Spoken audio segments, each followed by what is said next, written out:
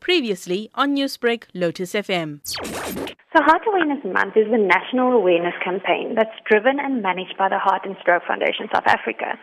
Now, there are a few core messages that the foundation delivers during Heart Awareness Month, and this includes awareness of cardiovascular disease, that includes heart disease and stroke, then cardiovascular disease risk factors, health promotion, and disease prevention.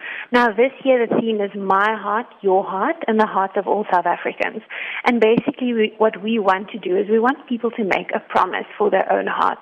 So to live a healthier lifestyle to protect their hearts, but then also to motivate their loved ones to do the same. Now, this year, your organization is focusing on reducing poor health habits which increase risk for heart disease. Tell me exactly how this is going to be done.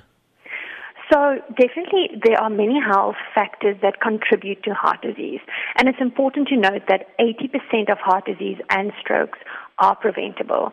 And the Heart and Stroke Foundation will be focusing on 3 core messages, dedicating a week to each message to emphasize these messages during the 4 weeks.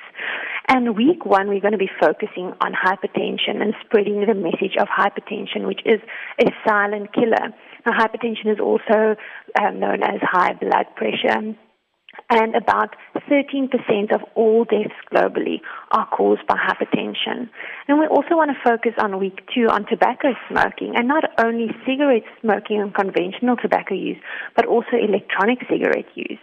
Then on week 3, we want to focus on cholesterol, and on week 4 on sudden cardiac arrest. You did speak about hypertension. What can you say in terms of that being a risk of a heart attack? Hypertension is actually prevalent in 1 in 3 adults in South Africa, and it is a major risk factor for heart attacks and for strokes.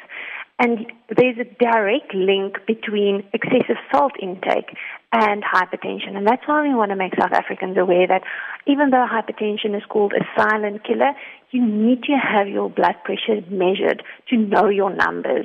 But then it doesn't have to be a killer because it can be well managed through dietary intervention, through exercise, and then through medication. Newsbreak, Lotus FM, powered by SABC News.